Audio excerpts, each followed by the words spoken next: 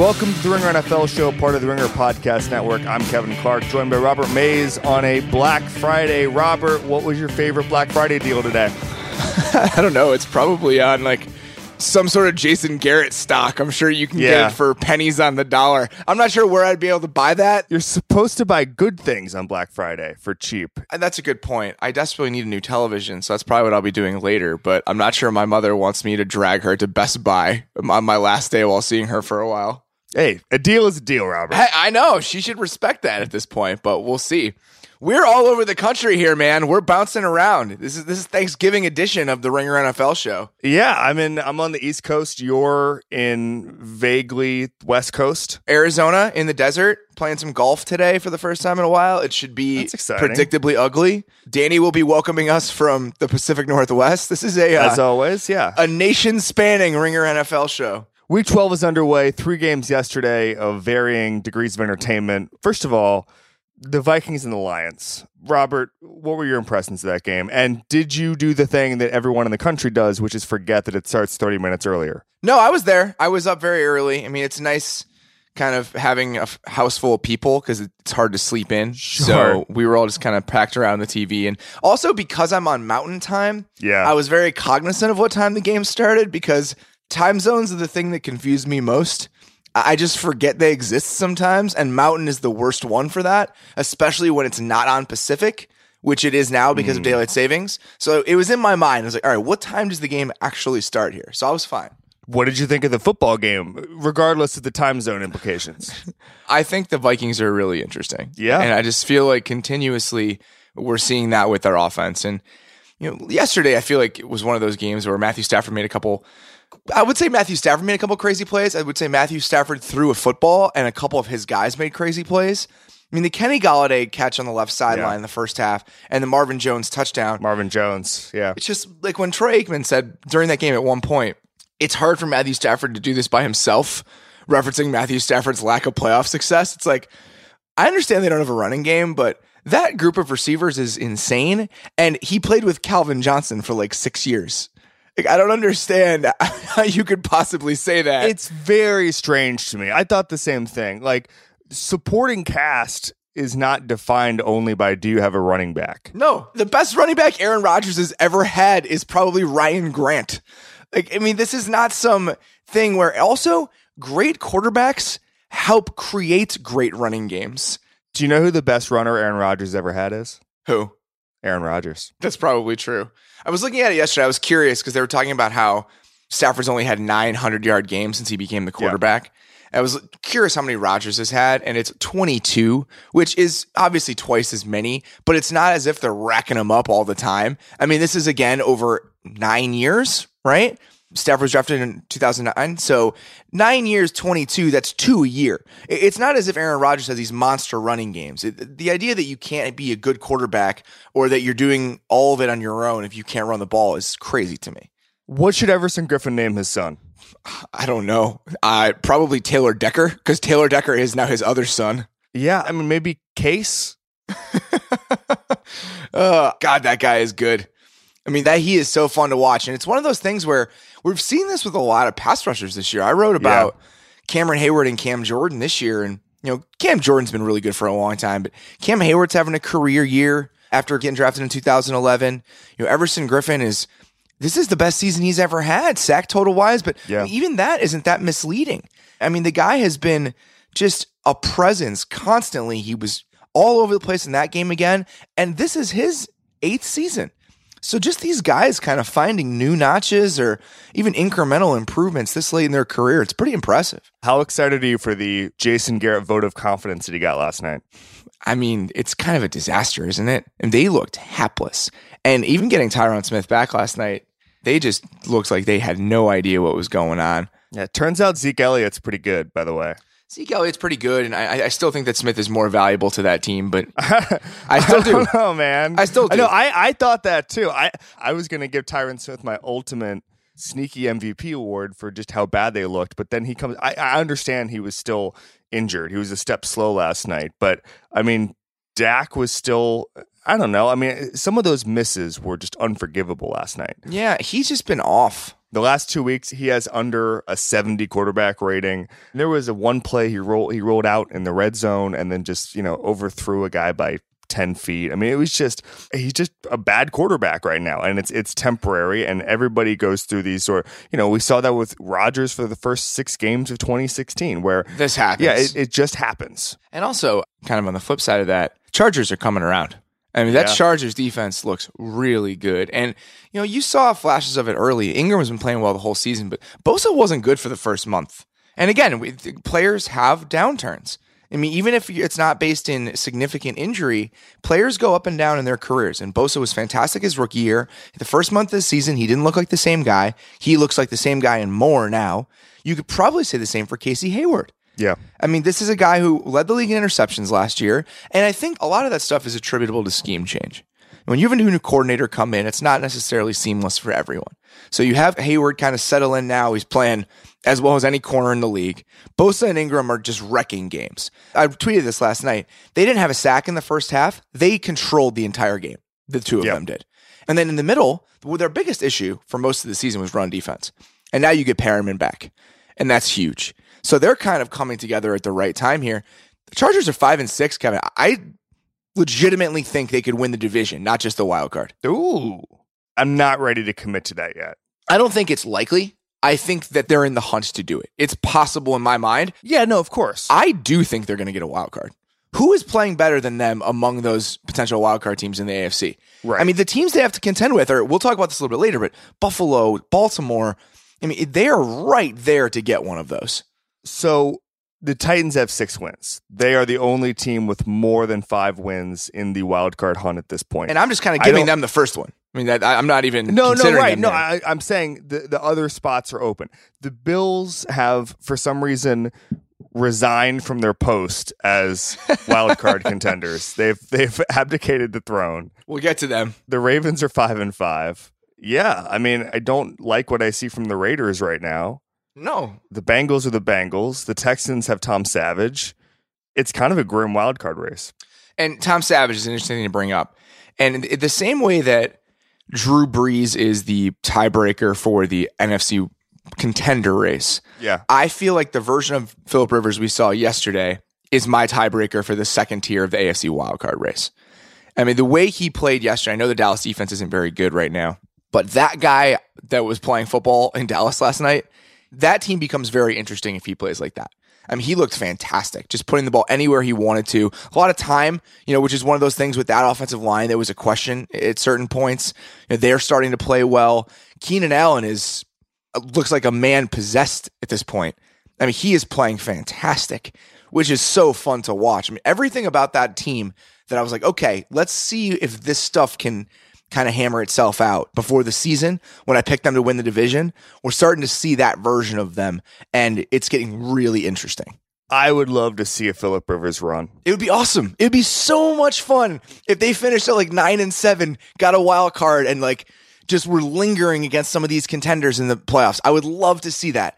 I just think they would give us the best game. And here's the thing I think we overlook about the Chargers because of the Chargers. They play in a soccer stadium and no one in LA actually knows that they're here.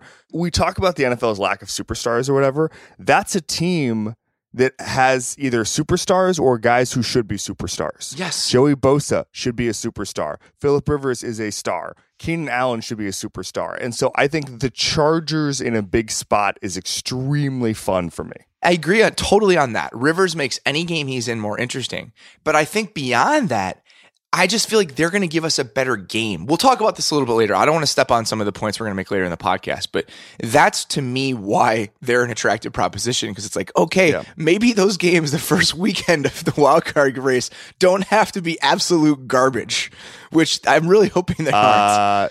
They're still probably going to be garbage. Yeah, that's right. Speaking of absolute garbage, did you watch the last game last night? I did. Yeah. Remember before the season when we picked dark horse candidates to win receiving and rushing titles? Yeah. And Keenan Allen was 100-1, and I said, that's too much. He is currently third in receiving yards in the NFL. But he's not going to win. And Antonio Brown has played one fewer game, so that's huge. But he's only 80 behind Adam Thielen, and he's 100 behind Antonio Brown. The one fewer game with Brown is tough. What was Adam Thielen's preseason prop bet for receiving it? He was off the board. There were no odds for him listed at any of the places we were looked at. Fantastic. I mean, that's obviously the biggest dark horse. But if you get Keenan Allen to 100-1, he's in third place. This is not out of range. So that would be pretty awesome. Did you put an allocation on it? No, I did not. I should have. I have rarely bet in the last couple of years, even on stuff like this that's just kind of fun. But that was the one I liked the most, and it is definitely within striking range, especially if he's going to be racking up 150 yards a game like he is right now. I have never bet on football, I don't think. And I don't want to start now. I did a couple years ago. Because then, we've talked about it a million times. Then we would be just, it'd be in our heads and we'd be all angry at teams and stuff. No, 100%. It's just not good. The only thing like that in the realm of like champions that I've ever done is that the first year LaShawn McCoy had Chip.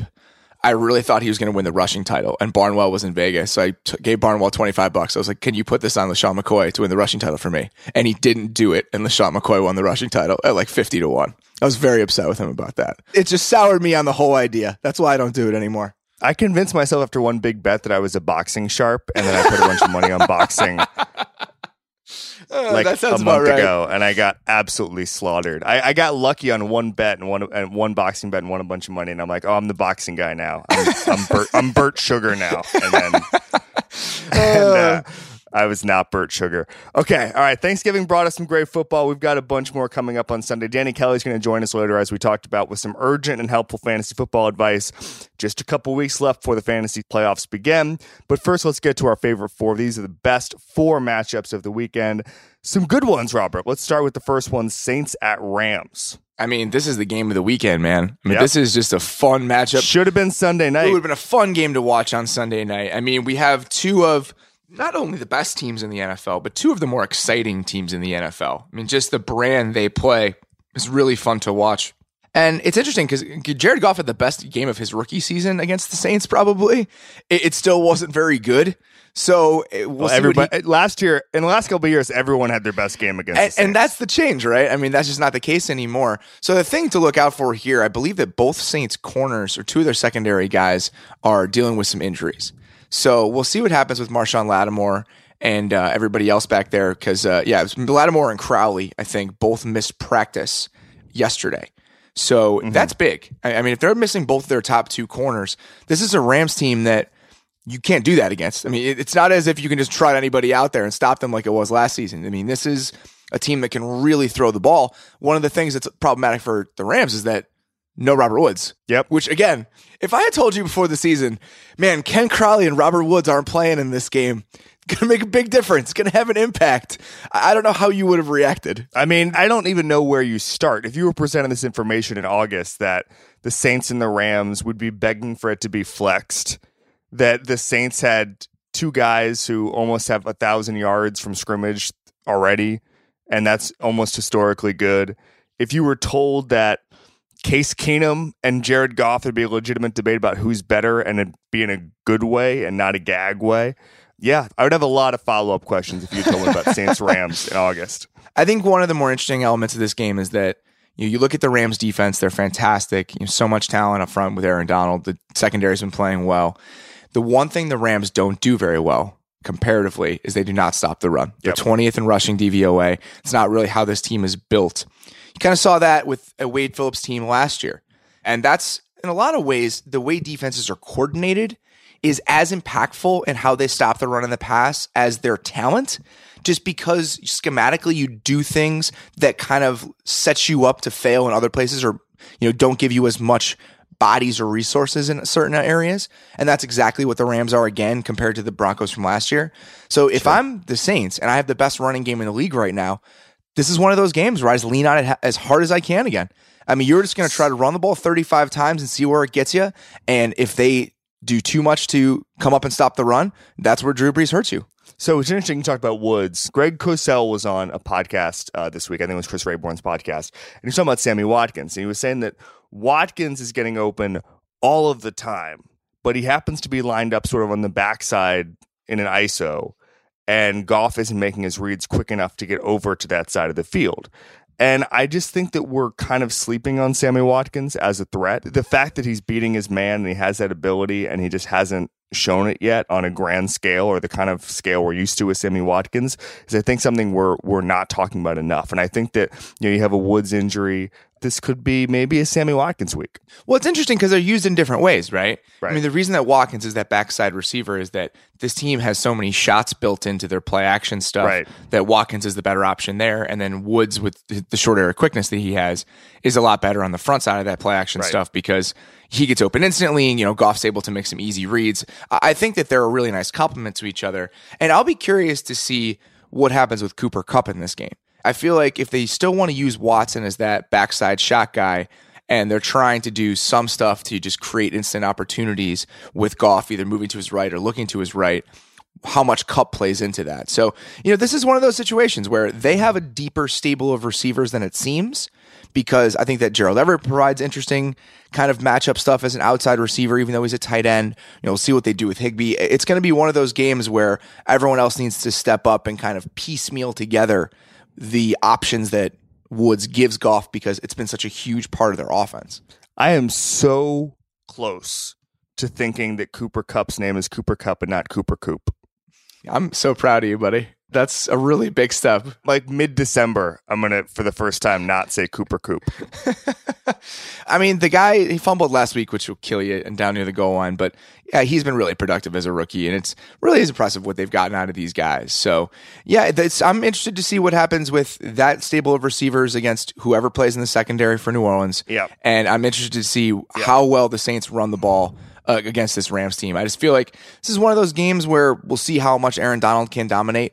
The guards for New Orleans are not bad players, comparatively to a lot of the guys he's played against this season. I mean, he's been able to control games. We'll see if he can here. This is a fun one. I mean, just a lot of intrigue, again, that we didn't think we'd have 3 months ago. So 2 quick things about this.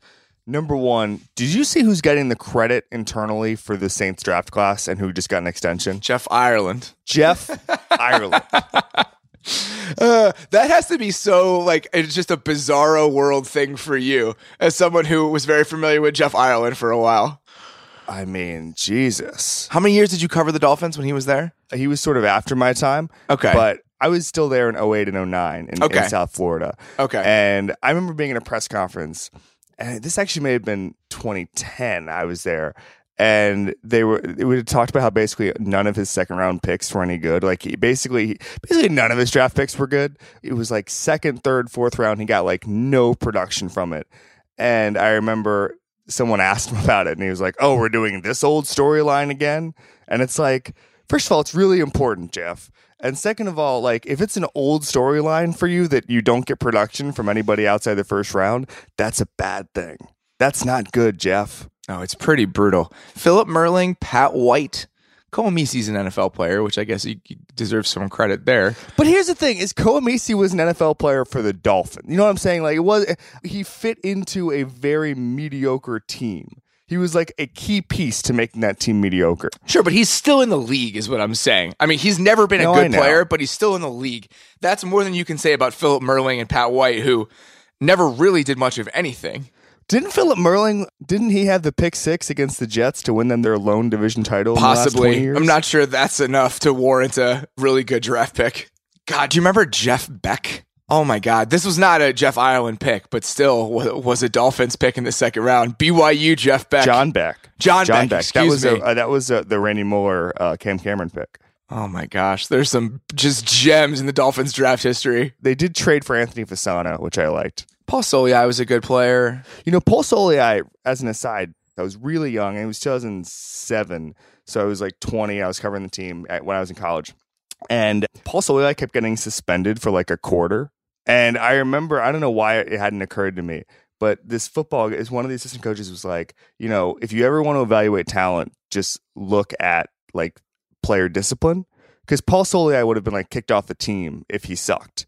But because they were convinced that not only was Paul Soliai awesome and was going to be awesome, but like he was actually irreplaceable on a defense because just of his ability to wreck a line, that he was getting suspended for like a quarter. And it's like, yep, this guy's really good and a game changer. He was fun against the run for a couple of years there. I mean, he was a good player. I remember like 2010 through 2012 is like the stretch I remember that he was like a really kind of potent force in the middle of a defense. It went downhill from there, though. He was not very fun when he went to Atlanta. Philip Merling and Chad Henne, 2008 second-round picks. Just a big run there. I mean, Chad Henne's backup quarterback. It is what it is. I mean, he did start there for a while, but yeah, it was not a good run for Jeff. Last thing that was funny for me, there was a story, and obviously it's apples to oranges because of the population.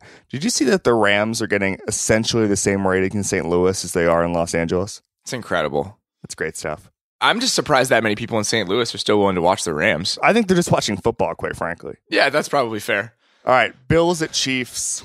Tyrod Taylor starting. R.I.P. the Nathan Peterman era in Buffalo. It was a wonderful time. We'll remember it fondly. Is Nathan Peterman, is his career like over? I don't know. I mean, I assume he'll be the backup there for a while. They clearly like him. So as long as that regime is there, I think he'll probably get a pretty long leash just because they're not going to throw him out there if they didn't think he was somewhat tolerable. And your backup at this point is a quarterback who needs to be somewhat tolerable. I remember Rob Schneider was on Mark Maron's podcast a couple years ago, and he was talking about, I think it was The Hot Chick. That was the movie he was talking about. And he was talking about how just like he made a lot of money on a lot of stupid movies. And then he had one that was just so horrendous that like the studio he had like a multi-picture deal with like kicked him out of his office and like took his mini fridge away. It was like a whole sad story because he made one bad movie. I kind of feel like that's with Peterman, where it's just like that was so bad that the sport has to move on from Nathan Peterman. The Hot Chick is definitely the last movie I'm looking at his IMDb right now. It's definitely the last movie he starred in. Well, he got Deuce Bigalow European Gigolo 6 years after the first one. What was the one where Roger Ebert just destroyed him? Because it was that one. I assume it was The Hot Chick. That's the only one where he played something that transformed. The animal made money. The animal. That was it. Yeah. I forgot about that. I knew he played two where there was like some weird transformation. That was the entire Rob Schneider catalog was just him transforming into things. He was a Transformer extended universe guy. That led to the South Park bit when it was the Rob Schneider joke. Yeah. Rob Schneider is a carrot. He's a toaster. Yeah. It's great stuff. Anytime you can be the guy who becomes other things, that's a great bit. Hey, that's exactly who he should be. Tyrod Taylor has become something else. He is an NFL quarterback again, a starting one. The Bills' ultimate bit was transforming from a team in the wild card to a team that's considered one of the worst teams in the NFL in one half. Sean McDermott transforming from a guy I thought was a really good coach to a guy who maybe might be one and done now. It's unbelievable. He's not going to be one and done. Just to be clear, he's not going to be one and done. He's not. I mean, exactly. I mean, that front office and him are linked, and we'll see what happens with he's them. He's also probably still a good coach. He just made a massive mistake. Yes. And obviously, the Marcel Darius trade is hurting them. I mean, he wasn't playing great for Buffalo, but their run defense has been absolutely trash since they got rid of him. Calvin Benjamin's hurt now. I mean, the first half of the season was pretty much the best version of it that could have existed for Buffalo, and the second half has been the worst version. Yeah. It's a really interesting thing to me because I'm still generally impressed with the Bills' 2017 season. They could have been just like 2-14. It could have been one of those type of years. Well, here's the thing. There's an alternate universe, and I said this in preseason. If there's an alternate universe where they're a really good AFC team, if they had just done some different stuff personnel-wise. Now, the issue is they'd sort of be stuck in that great middle. If they had gone all in on this season, they'd be stuck in the great middle. They could have won 10 games, and they could have maybe won a first weekend of the playoffs game, but you're not going to be nearly as good as the Patriots, not going to be nearly as good as the Steelers. I mean, they would basically have been like, a Jacksonville level AFC team. And I think that Brandon Beane, Sean McDermott, the Pagulas, they'd rather just build for the future. They'd rather process it a little bit. Well, they're not, though. I mean, they have 5 wins. No, I know. If they get to 7, they're going to be 7-9. They're going to be middle of the draft. I know. I'm saying that this is a bit of an identity crisis right now. Yes, and that was the funniest thing is that coming into the season, we thought they had a clear identity. I think we were all kind of okay with it. And then now that's just not been the case at all. I thought they were straight up tanking. Me too. That's what I'm saying. It was like that was their identity. They were trying to be bad. They were going to be. And then they start winning games and it's like, okay. And then now they start trying to lose games again and plan for the future by starting Peterman, but then they trade for Calvin Benjamin, who that's kind of a win now move because he only has 1 year left on his deal. And are you going to win the Super Bowl next year? All these things are confusing to me. I don't really understand. I tweeted this week about how I thought that Nathan Peterman was just a viral advertisement for Tyrod Taylor. And someone tweeted at me with something I wish I had thought of, which was he thought it was maybe a Nathan for you pitch where Nathan Fielder showed up and was like, guys, we got to make everyone think Tyrod Taylor is amazing. So what do? We start Nathan Peterman. See, it's funny because I tweeted a Nathan for you joke also and didn't realize that you had. Because the Nathan Peterman era, it was not as long as the Nathan for you finale. It was less time in the aggregate. The Nathan for You finale is the best thing I've ever seen on television. I watched it. It's fantastic. With the exception of Giants-Redskins last night. I am very glad that you sent me in that direction. I probably would not have watched it because I didn't watch this season, but thank you for the recommendation. I appreciate you looking out for me, buddy. It's very nice of you. That's what I'm here for. I'm a pop culture connoisseur. I watch 4 things a year. One thing for the Bills, Chiefs, before we move on, though, I wanted to just, if the Chiefs are going to get back on track, this is the type of team they can do it against because the Bills' run defense has been so awful for the last couple weeks. And the Chiefs, I think that their best route to finding themselves on offense again is getting that running game going. And there is no better team to do that against right now than Buffalo. So we'll see if they can kind of find that Kareem Hunt-centric approach again because they haven't in recent weeks, and I'm not sure they'll be dangerous without it. When we were watching the game last week, the broadcaster was saying, a lot of people saying rookie wall for Kareem Hunt. And it's like, I don't really know. I mean, the entire offense seems to have broken down. Yeah, Kareem Hunt still looks really good. I mean, he's breaking tackles. It turns out that, this is not an independent sport. Yeah, shocking, right? Things work together. You can't just, it's just very lazy to me to be like, oh, rookie wall. First of all, what is the rookie wall? I have no idea what that means. I've never understood the concept. It's just like, you start off well and then slow down because of what?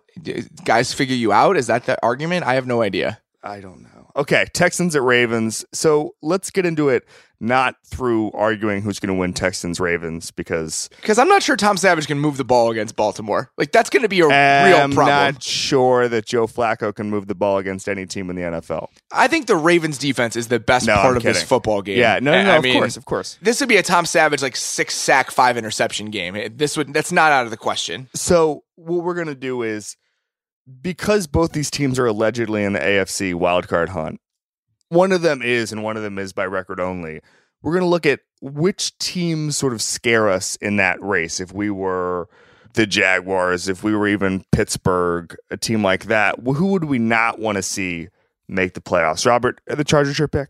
I think the Chargers are my pick. I think the 2 teams you could probably throw out there are Tennessee and the Chargers just because of talent. Yeah. Mariota can be a good quarterback. I mean, he's had some rough stretches this year, but I think that the talent on the Tennessee roster, it puts them in this conversation. But in my mind, it's absolutely the Chargers. And I think that there are 2 reasons for that. The elements of a team that make them scary to me when they have less talent overall is 1, pass rush, and 2, quarterback play. Yep. And I think that the best version of the Chargers has those. A really good pass rush is the great equalizer when you have a lesser team. And the fact that the Chargers have those 2 guys, that's what makes them frightening in my mind. I'm on record as saying, aside from the athleticism part of it, all I would do is draft pass rushers. It's not a bad move. More pass rushers. So the Ravens scare me in this sense. Now, obviously, the Chargers scare me more than any of these teams because, by the way, if the Chargers make the playoffs, they're inherently still going to be on a hot streak. Yes. Just by virtue of the fact they're 5-6 right now, if they're going to get to 9-7, if they're going to get to 10-6, that means they either ran the table or came close to it. So, first of all, look out for that. Second of all, if you're going to go beyond that, I mean, the Ravens scare me in a way the Titans do not. The Ravens are number 1 in the NFL in turnovers for defense. That's good. Yep. They lead the NFL, obviously, in interceptions. That's part of it. But then their pass defense, they're 4th in yards per attempt, 3rd in points per drive. They've got a pretty scary defense. They've pitched 3 shutouts this year. It's number 1 by DVOA. It's the best defense in the league by any advanced numbers. I mean, they're a really good unit. And they're one of 3 or 4 units that can win a game by themselves. Yep. And that's scary. Yeah, that's a good point. Especially if you have a shaky quarterback. If you're Jacksonville, you want no part of the Ravens. Now, obviously, that gets into a situation where both those defenses... Listen, if Jacksonville and Baltimore play in the playoffs, you know what's going to happen? It's going to be a really ugly game that finishes 3-0. No. Wrong. It's going to be 35-28, but nothing but pick sixes.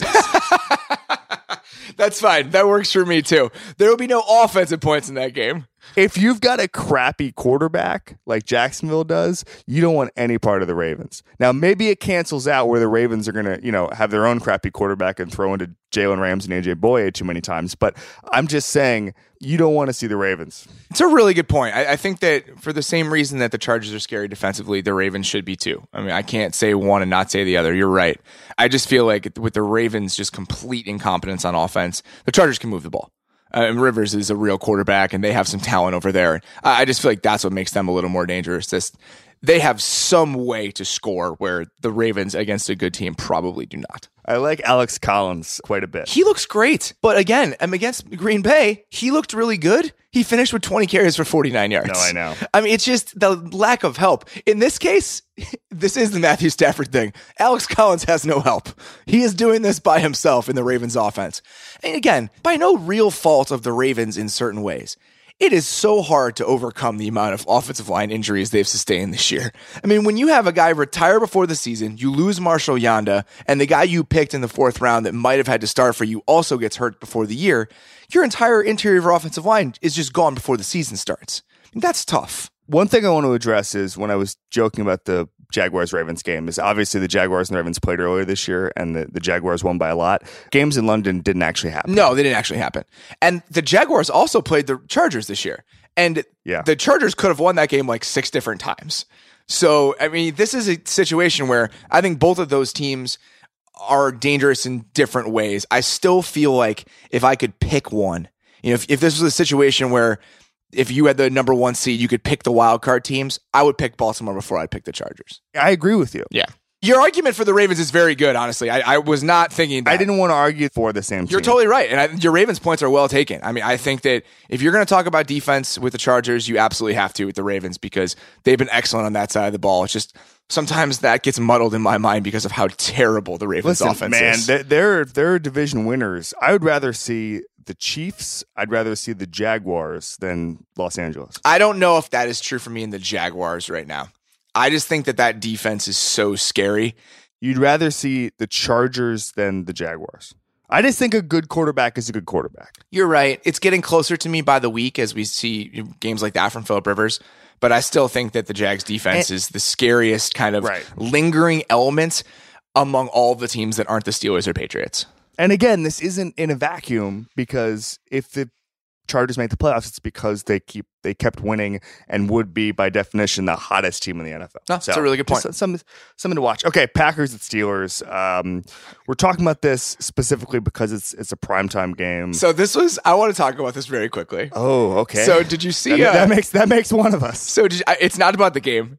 Did you watch any of the NBC pregame last night before Giants Redskins? Excuse me. I watched a little bit. What part are you talking about? So the promo for this game, it was just Steelers. They didn't show any Packers highlights. They didn't mention the Packers until they're playing the Packers on Sunday night as they went back to the studio. It was all Antonio Brown, Le'Veon Bell, and Ben Roethlisberger highlights, which is just like all you need to know about the state of primetime games right now in the NFL. It's like in college football when like Ohio State plays Central Michigan or something. Yeah, that's exactly what it felt like. See Urban Meyer and his guys get ready for later in the year. So there are a couple things I want to discuss with this. One, the Steelers have been a frustrating team in certain stretches this year.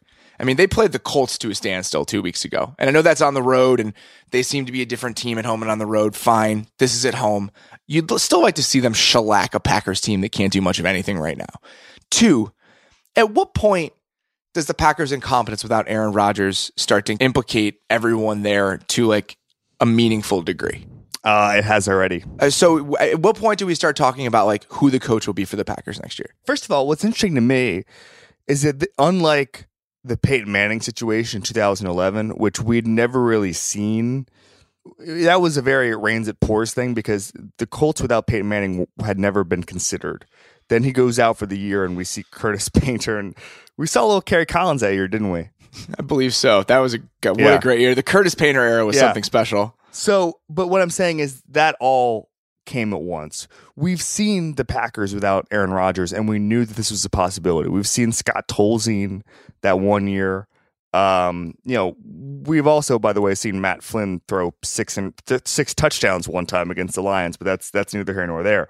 And so we knew that this was going to happen. And I can't believe people are surprised by it in a way. I just think that, I don't know. I mean, Aaron Rodgers, like what we talked about, Aaron Rodgers masked every single flaw that the Packers had for the last decade. And I'm not surprised by any of this. Do you think, in your opinion, who should lose their job? I think McCarthy, I think it might be time. And the only reason I say that, and the only reason I hesitate to say that is because Rodgers is going to be 33. The idea of handing him a new coaching staff and a new scheme and everything else at 33 seems like maybe you're taking a step back. But then I think about what happened when Peyton Manning went to Denver, and it's just like, who gives a shit who the coach is? I mean, if it's a decent one, they're going to be fine. I mean, Peyton Manning is your quarterback. So I don't know. I'm of two minds about it. Here's my question. Who are you going to get?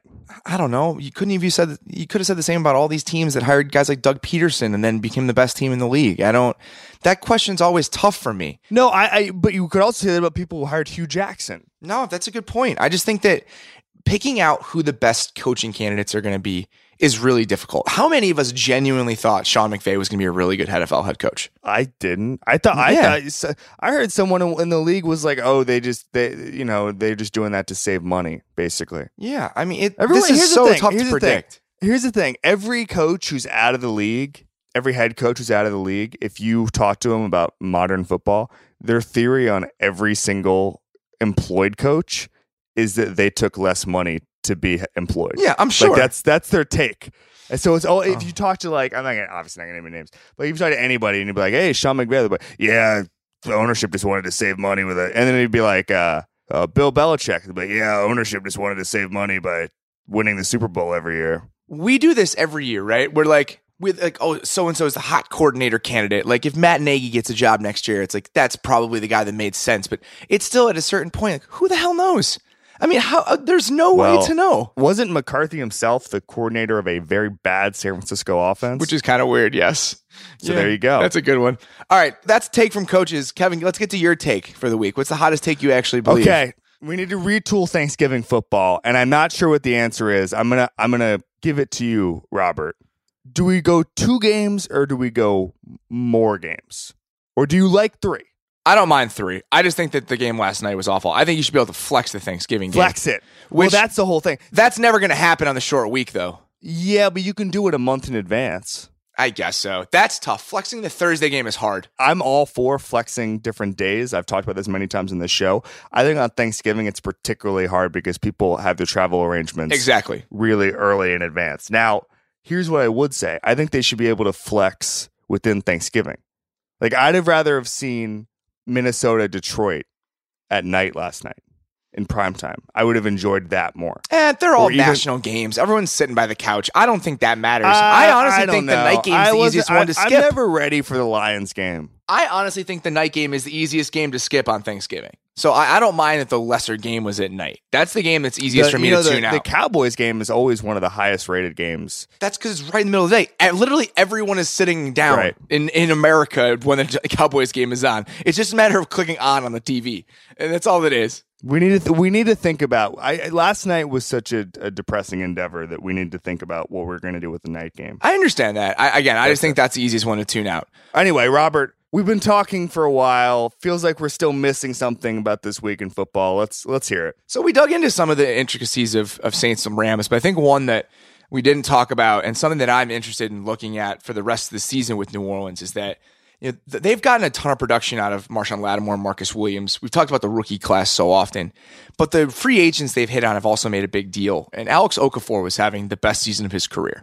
He's a guy that was an afterthought in Arizona, comes in and just playing excellent for the Saints as their secondary pass rusher. And now I'll be really curious to see what happens with how teams attack that defensive line in New Orleans now because Okafor's out for the season. So we're going to see Andrew Whitworth going against whoever, Haloi Kikaha. I mean, just guys that are not, they don't scare you whatsoever. So now what happens? Do teams start shifting their coverage and shifting their protection to Cam Jordan constantly? Do teams just start sliding their protection toward Cam Jordan on every single play? Because of that, do the Saints start using Cam Jordan on different sides? He's mostly their left defensive end, but they'll do a lot of stuff with him. He'll line up as a 5 technique sometimes. He'll line up as a stand-up outside linebacker on the other side occasionally.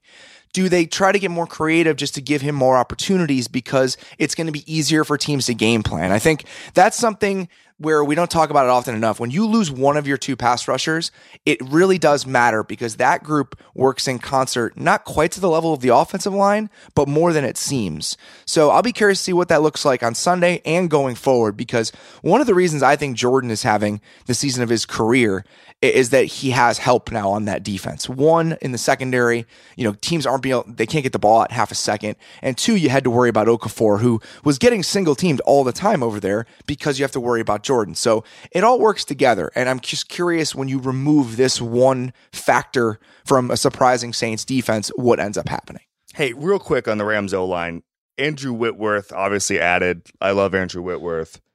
I did my obligatory Jeff Fisher joke yesterday while watching Case Keenum win a game on Thanksgiving to put his team to 9-2.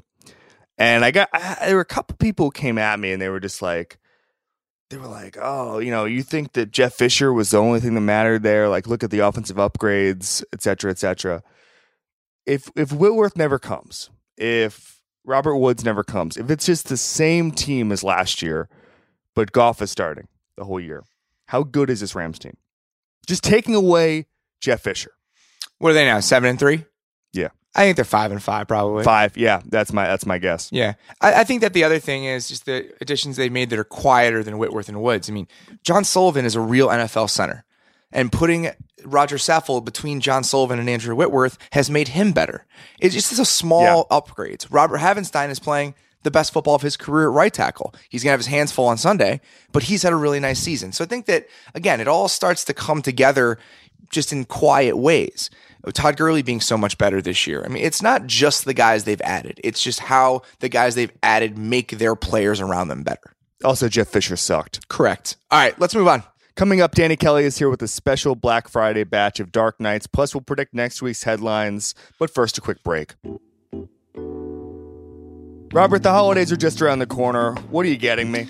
Something cheap, seeing as if I don't have much extra cash laying around, which doesn't have to be the case if you're betting with MyBookie.ag. MyBookie is a solid place to score extra cash on your sports predictions. It's the go-to spot for all your betting needs, and they pay faster than anyone when you win. It's huge to get paid right away when you win a bet. MyBookie.ag is a well-trusted site. You have to check it out for yourself.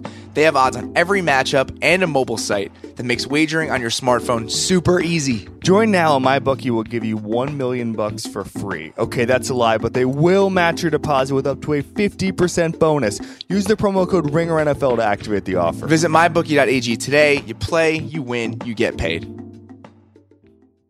Time to welcome in Danny Kelly, our fantasy football genius. It continues to say genius in all caps, Danny. It's just because we use the same doc every week. Copy and paste is a powerful tool. It really is. Danny, how was your Thanksgiving? Oh, man, it was great. It was excellent. We don't do the turkey thing in the Kelly family. We ate steak. Wow. That's awesome. Yeah. That's incredible. So, how is it just like a big pile of steaks? Yeah, we did steaks. We did little homemade makeable pizzas and shrimp. It was bomb. That's not Thanksgiving. That's called dinner. That's called big dinner. It's called eating what you want to eat, which is that rules our philosophy over here. This is the first year where I've just kind of eschewed the turkey. I had some, but it was just such a minor part of my meal. My brother and I, we always document it to see who's is better in terms of presentation. And there's a little pile of turkey in the middle, and around it was just everything. The amount of stuffing and mashed potatoes I ate yesterday was inhumane. I'm not proud of it. I actually kind of am. I just think it was kind of shameful. All right, Danny, you have 4 Dark Knights. Hit us with them. So this week we're going a little bit deep on these Dark Knights, guys. These are a few that are, if you're in desperation mode at this point in the year, these guys might come in handy. So you might say that the bargains of the fantasy football world, Danny, considering it's Black Friday. You might say that. Oh, yeah, this is the Black Friday version of Dark Knights. I got you. Don't worry. I got an eye on Cooper Kupp this week. Robert Woods is out with a shoulder injury. I think that could mean Kupp is a bigger part of the offensive game plan. I think he's already he's already sort of turning into Goff's go-to guy in terms of sort of over the middle, on third downs and things like that. He's had a couple of big drops the last couple of weeks, but I still think he's going to be a huge part of that offense. 29 targets last 4 games. He's still actually 4th in the NFL right now in red zone targets, which is kind of crazy. Going up against a really tough Saints defense, but Marshawn Lattimore is probably going to be out, which could spread them a little bit more thin.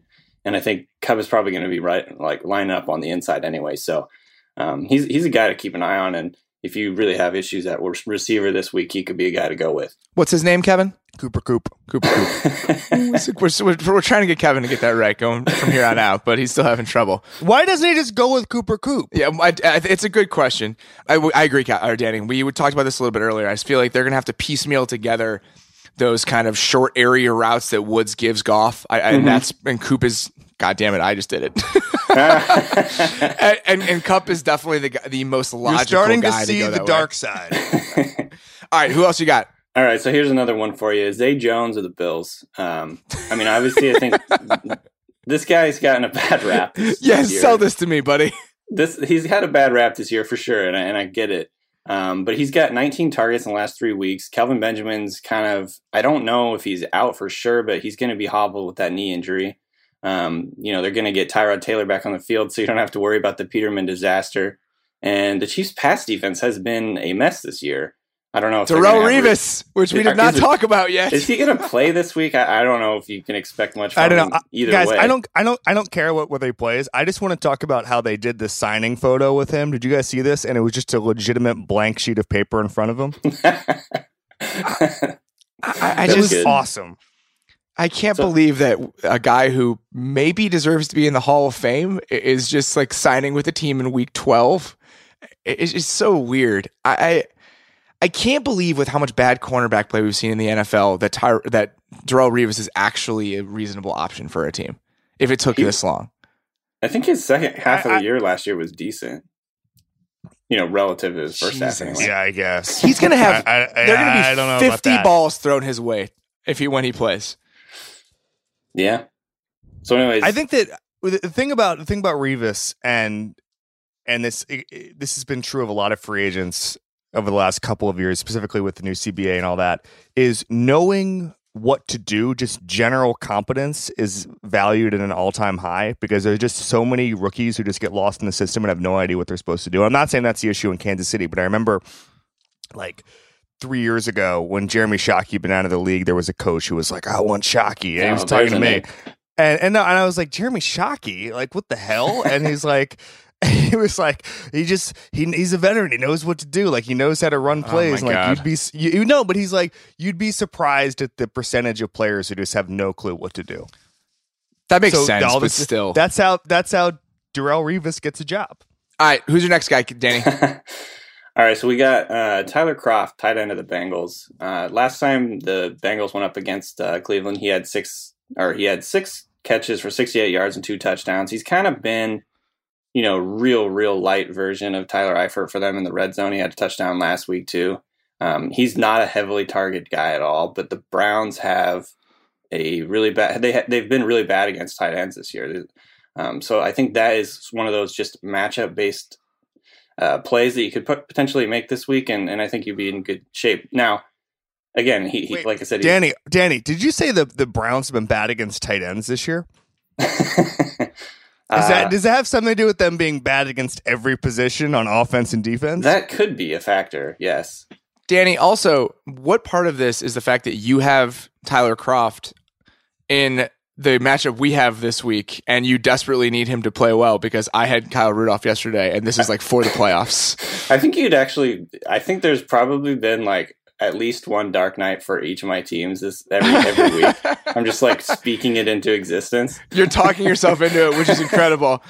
Yeah, exactly. I put in Kyle Rudolph 10 minutes before the game yesterday, and it may save my season. Man. Hey, that's what? I just made it happen. I hope Tyler Kroft does not do that for my own sake, is all I will say. Yeah, exactly. All right, who's your last guy, DK? All right, so my last guy, and this is another one that's kind of just it's a risky play, but you got to do what you got to do this week, is Devontae Booker of the Broncos. Yeah. Going up against the Raiders, whose run defense has been, really bad this year. They got a running back by committee in Denver right now, which is always kind of a fear, but he outsnapped CJ Anderson last week, 48-29.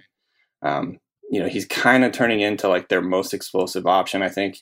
And he's also pretty good in the passing attack. So, and not a lot, just generally not a lot of explosion on that Broncos team. Exactly. So then you got to be looking for some answers somewhere.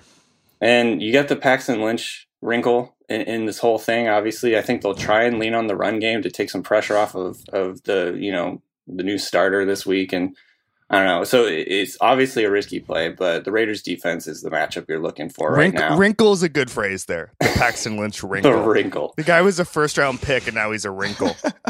All right. And apparently, Danny, you've got one more. And this is probably the darkest night we've had. This is the darkest Black Friday night you could imagine. This is the one that had their spine severed by Bane and has been working out for 6 months. I think he's emerging now. You guys are going to laugh at this. This is how dark this night is, but I think if you're absolutely, completely desperate for a running back, you could potentially go with Thomas Rawls. He was inactive last week, but Mike Davis got hurt, of course, because the Seahawks running backs just can't stay healthy. I mean, we've seen what Eddie Lacy's done this year. He's not going to be their bell cow guy. J.D. McKissick is more of like a change of pace guy, third down guy. The Seahawks just don't have anyone else to run at this point. Prosise is on the IR, I think. And this is a matchup-based guess right here because the 49ers have been really bad against the run. They've given up 110-plus yards in the ground game in 5 out of the last 6 games. I think the game script will set up well for the Seahawks in terms of I don't see them, falling behind and having to turn to their passing attack. They're still, even though their run offense has been terrible, I think they still want to get that going desperately. I know Pete Carroll does. So I think that they're going to try and run a lot this week. And I think the Seahawks only have like 2 rushing touchdowns this year. And maybe it's just, they're just like due for another one. So I don't know. Again, and the other factor is, looks like Luke Jokel might be back this week. So, Luke Jokel. That really shifts things for me. This is the perfect storm. The band is back together. Listen to me. Going back to to what Kevin was talking about earlier, it's like the Seahawks finally have some guys that have actually played offensive line and have some snaps in the NFL. Like, I'm going to take that as a positive because you got Dwayne Brown on the left, Luke Jokel. They're going to sign Darrell Rivas to play left tackle. Might as well, man.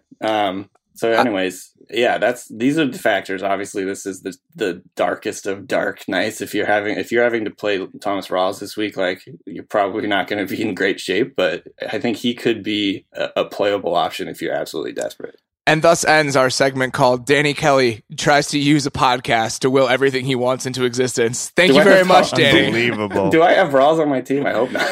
No, but he's on your real football team. Real team. Your real team. Yeah, okay. Well, that makes sense, yeah. It's all subconscious. Danner, have a good holiday weekend, buddy. Thank you very much. Enjoy your leftover steak. Enjoy that leftover steak and pizza. See you, bud. All right, later. That is what happens. At some point, one of the Kelly children had to have called for that menu, right? Of course. Yeah. That's just like, I don't like turkey. Yeah. And I do like pizza. That's great. I'm a big fan of that. You know what? Live your best life on Thanksgiving. That's what this is about. I'm joining the Kelly family. It's over. Oh, man. I'm moving to the Pacific Northwest. I'm going to wear flannel. All right. Before we get out of here, we're going to predict next week's biggest headlines. Robert, hit us quickly. Mine's going to be something we talked about a little bit earlier. I just think that last week's debacle for the Packers happened in a game that 17 people watched. I mean, if a game... We had the same headline here. Go ahead. If a game between the Packers and Ravens is a 23-0 shutout in the middle of the afternoon, and does it make a sound? I think that's kind of what last week was. And now we have a primetime game against a team that can light you up at home in primetime. We saw that against Tennessee last week. I just feel like this is going to be a walkover for the Steelers, and they're not going to be able to hide. Everybody in the Packers organization is going to be just completely front and center with how terrible this team has looked, and it's going to be time to find an answer. Totally agree. That was my thought too. The Ravens game was sort of a slow burn. It was also such a visually unarresting disaster that I just didn't even want to watch it. You know what I'm saying? Like, I just didn't even, I don't know how bad the Packers looked. I obviously saw the tape and saw a lot of the plays, but like when it was live, it was just like, I don't want to spend any time with this game. And so I think the nation sort of checked out. You can't check out now. It's exactly what you're saying. This is going to be really ugly. They're going to get torched. They're not going to be able to move the ball. You know, some of those athletes on the defensive side of the ball for Pittsburgh are going to have some great turnovers against Brett Hundley. It's going to be ugly. So on Monday, we're going to be talking about what the Packers are without Aaron Rodgers. Yeah, I totally agree. And it's they're going to miss the playoffs. And it's kind of crazy to think about how many straight years they've just been penciled in, even when he was hurt for that stretch. I mean, he came back in week 17. They wouldn't have been there without him. The Bears would have won. I believe that in my heart. And now we're just not in that world anymore. It's too many weeks. That team is too terrible. And I think as they're kind of sitting home, as the rest of the teams are cruising toward the postseason, it's going to come to a roar. I mean, just every kind of question about this franchise. I just want to be clear. The Packers got insanely bad because they now have a backup quarterback and they were forced to do that. The Buffalo Bills willingly became insanely bad. Yeah, this is year one of that, though. I feel like this is year however many of Aaron Rodgers being the Packers' entire team. That is so funny to me. Yeah, it is pretty great. We could do this all day. I could talk about the Bills. I know. I have to go spend some time with my family. I think it's required today. No, I know. I imagine I'm just going to get everybody around the table for leftovers and talk about the Bills. They have no idea what I'm talking about, but it'd be great. All right, that's it for today. We'll be back on Tuesday with the recap for Week 12. As always, thanks for listening to the Ringer NFL show on the Ringer Podcast Network. Thanks, guys.